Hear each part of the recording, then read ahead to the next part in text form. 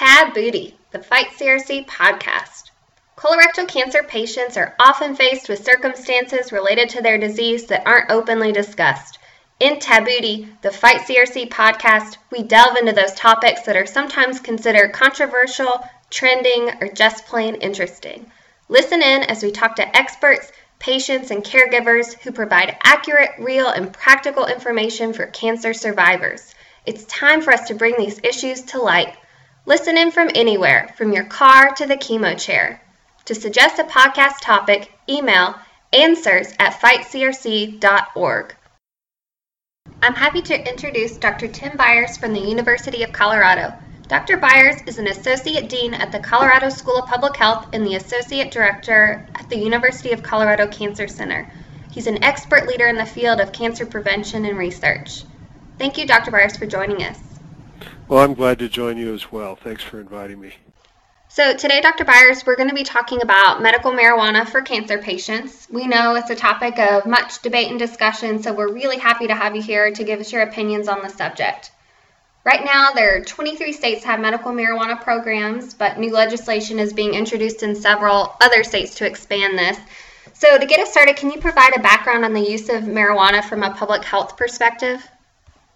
Yeah, so I'm like a lot of physicians, I'm kind of on a steep learning curve about marijuana because it's really been only in the past few years, I'd say the past decade or so, when marijuana for medical use has sort of reemerged. Now, it's not that it's a new drug, obviously, it's centuries old, and there's, if you look in the history, there's a mixed story about marijuana, and I say mixed because the history of marijuana indicates that it does have medicinal effects of various kinds, but it also has recreational or drug abuse types of effects. And so the way we've responded to marijuana as a society it takes into consideration both the abuse potential of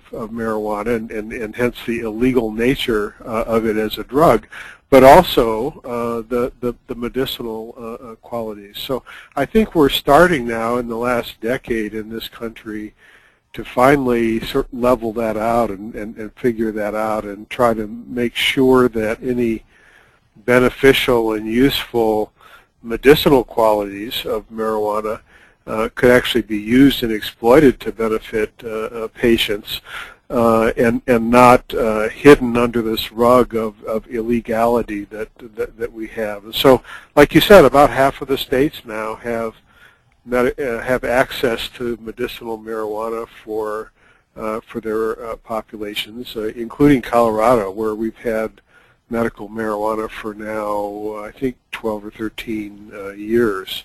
And as you might know, we also in Colorado, just over the last year, have also allowed for recreational marijuana.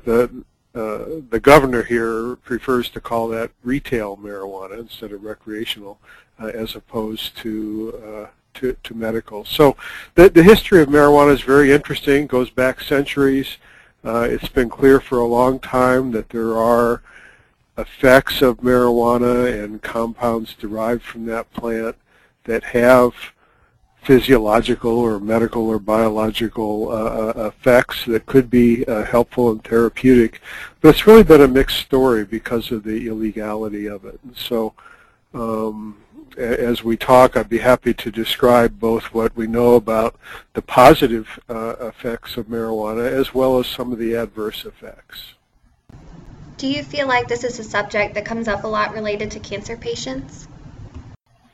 Yeah, marijuana does come up a lot with cancer patients, and it really started, I think, with nausea, but now it's more extended into pain and sleep quality and other symptoms.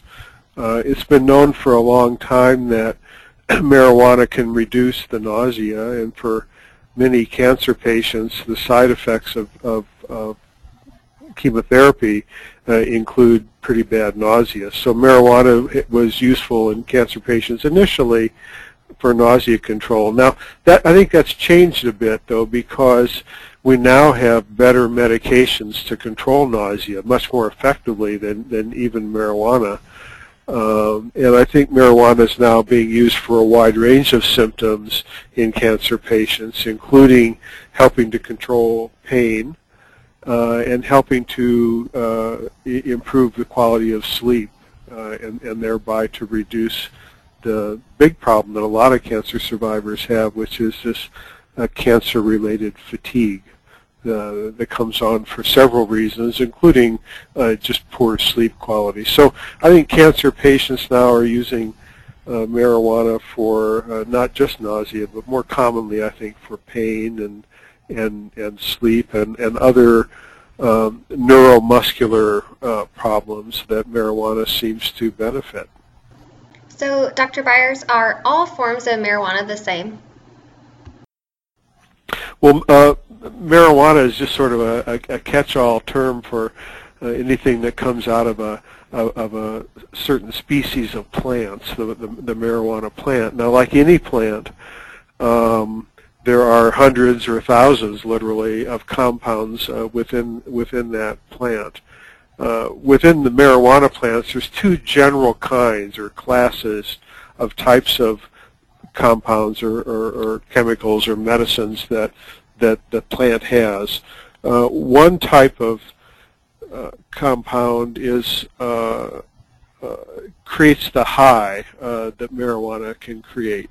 And that's why on a recreational basis, marijuana has become very popular, because when ingested or inhaled, that particular type of compound can stimulate the brain and give a sensation of euphoria or high, or sort of speed up creative processes, which can create pleasant and positive feelings in people. But that also can create very unpleasant and negative feelings as well. So the marijuana high that class of compounds creates is itself sort of a mixed bag, depending on how that's interpreted.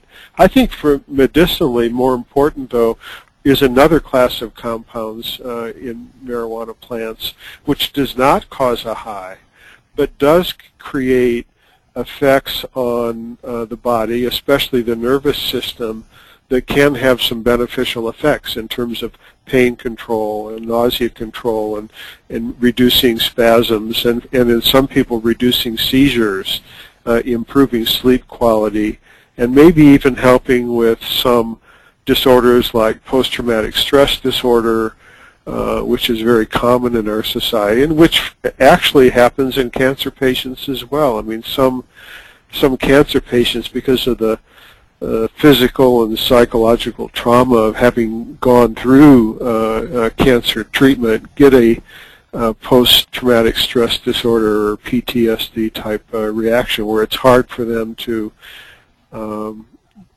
get rid of those adverse memories of cancer and its treatment. And so the two classes of compounds in marijuana behave quite differently. The one class of compounds that can make you high is sort of what has made marijuana popular as a recreational drug.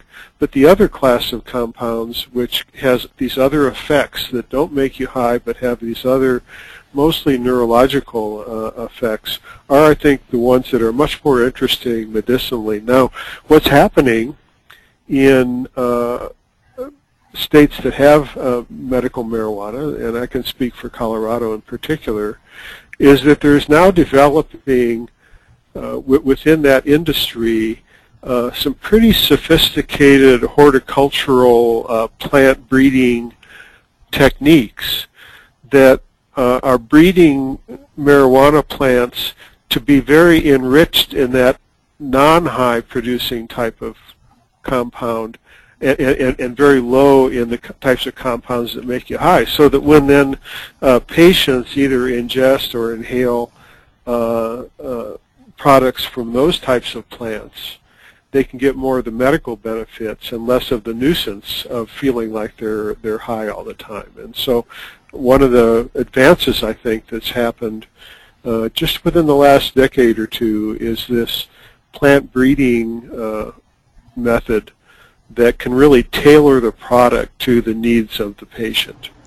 So we've talked about the different ways that marijuana is cultivated for medicinal use. Are there different ways to take marijuana as well? Yeah, marijuana can be inhaled either through burning and smoking, much like a cigarette, and that's been for recreational marijuana use. That's, I think, been the most common, and that's the mode of taking of the drug that is probably we think of first when we think of marijuana: smoking a joint or putting it in a pipe and lighting it and inhaling it.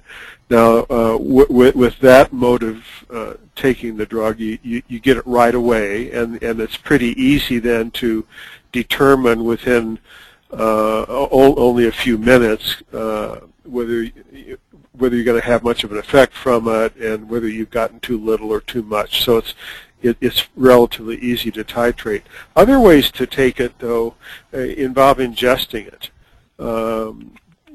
Either the marijuana oil that can be produced from the plants, or pieces of the plant itself can be put into foods. It does need to be heated in order to be activated, but once those foods are cooked and prepared, they then can be stored for later use, such as putting them in cookies or other kinds of sweets or other types of foods. And so you can either inhale it or ingest it. Another way to inhale it, apart from burning and using it as a cigarette, is to vaporize it. So the oil that can be produced from the plant can then itself just be heated and inhaled as a vapor. So just like there's now electronic cigarettes, there's also an electronic way to heat that oil to inhale the marijuana vapor. So patients ingest or inhale the drugs in various ways. I think it's quite common for medicinal use for patients to prefer to ingest it. Now, the problem with ingestion is that it's a little hard to titrate the dose. That is, it takes, instead of just a few minutes, it may take half an hour or 45 minutes before the marijuana that you've eaten is ingested enough for you to know whether or not you've had too much or too little in your dose. But for people who use it chronically, let's say to control chronic muscle spasms or chronic pain or chronic problems with sleep, they're able to figure out over a period of time what their right dose is, and they're able to titrate it that way. So we've run into some problems here in Colorado on the recreational marijuana side with people ingesting too much, where they get so much that they really feel bad and feel confused and anxious and so forth. And we've had some unfortunate adverse effects, mostly from recreational marijuana, with eating too much of it. But on the medicinal side, I think as long as patients are careful with it and they titrate it carefully and find both a type of a product and a dose of that product that seems to work for them, then they can manage it pretty well in a number of ways to ingest it. So I think an important question to address is that we're all too familiar with the effects of tobacco on cancer, but does marijuana cause cancer as well? Yeah, anything that you burn and inhale can cause cancer, and that's certainly true of tobacco leaves. It's true of any other sorts of adverse air quality things in industry, and it's clearly true as well of marijuana smoke. Now, when we do studies and try to find out, well, how much is that risk of lung cancer, from inhaling marijuana, it's often hard to see much of an adverse effect, and I think that's largely because the dose is so low. If we smoked a pack of marijuana cigarettes a day, like we do with tobacco cigarettes, I think we would see a similar relationship between inhaling marijuana smoke and inhaling tobacco smoke on lung cancer risk. But the reason that there appears to be a much bigger risk for tobacco than for marijuana is just because the dose of smoke is so low. If we smoked a pack a day of marijuana joints, we'd be worthless. And so people maybe have a marijuana joint once or twice a week versus 20 times a day. And so, yes, marijuana smoke can cause lung cancer, and there's been lots of studies of it. What we find is a very weak signal, that is a very low risk of lung cancer, but it's not a zero risk from inhaling marijuana smoke. Now, the good question is whether or not the more modern ways to inhale marijuana through vapor, whether that actually causes lung cancer or not. We don't have any empirical evidence for that, but if you just look at what's inhaled, it would lead you to conclude that if there is any risk there, it's going to be substantially smaller than the already small risk from marijuana smoke itself. So I can't say there's no risk of inhaling the vaporized form of marijuana oil. I suspect there is some small risk there, but it's going to be very, very small compared to the smoke. Now, in terms of the risk of ingesting marijuana for cancer, there's really no basis for concern of that. We don't have any good empirical evidence to say that there's not risk there, but just in terms of the biological reasons that we might expect cancer risk from that, they just really aren't there. So I think in terms of cancer risk, the main concern would be the risk from lung cancer and throat cancer from ingesting smoke, which, like I said, compared to tobacco is quite small because of the much lower dose. I know that we've already touched on this some in this discussion, but just to expand upon it further, is medical marijuana effective for cancer symptoms or managing symptoms from treatment for patients? Well, as I said earlier, my learning curve is pretty steep on this. So I'm in my mid-60s now, and I've been working in medicine and cancer research for a large number of years, and really haven't been paying much attention at all to the marijuana literature until just the last few years, when the debate was raised here in Colorado about whether we should legalize marijuana for recreational or retail use, and also when I was appointed to be a member of a scientific advisory board for the state health department about medical marijuana. I said, well, sure, I'll be happy to do that, but I need to learn a lot. And so just in the last couple of years, I've been trying to catch up on my reading of what the scientific evidence really is. And my prejudice going into that was that there really probably weren't very many studies, and that we probably really didn't know very much about medical marijuana effectiveness. But I was surprised, actually, that there's really quite a lot of pretty good research. I wish there was more, and I think there will be more in the coming years. But we already have a pretty good basis to know a lot of things about marijuana. Number one, that there are these two classes of compounds in the plant, the type of compound that makes you high, and then the type of compound that does not make you high, but that does appear to have some beneficial effects in the body. And those effects have been proven now through lots of well-done research to prove that, yes, indeed, marijuana can reduce nausea. Yes, indeed, marijuana can reduce pain. It can reduce symptoms of muscle spasms. It can improve sleep quality.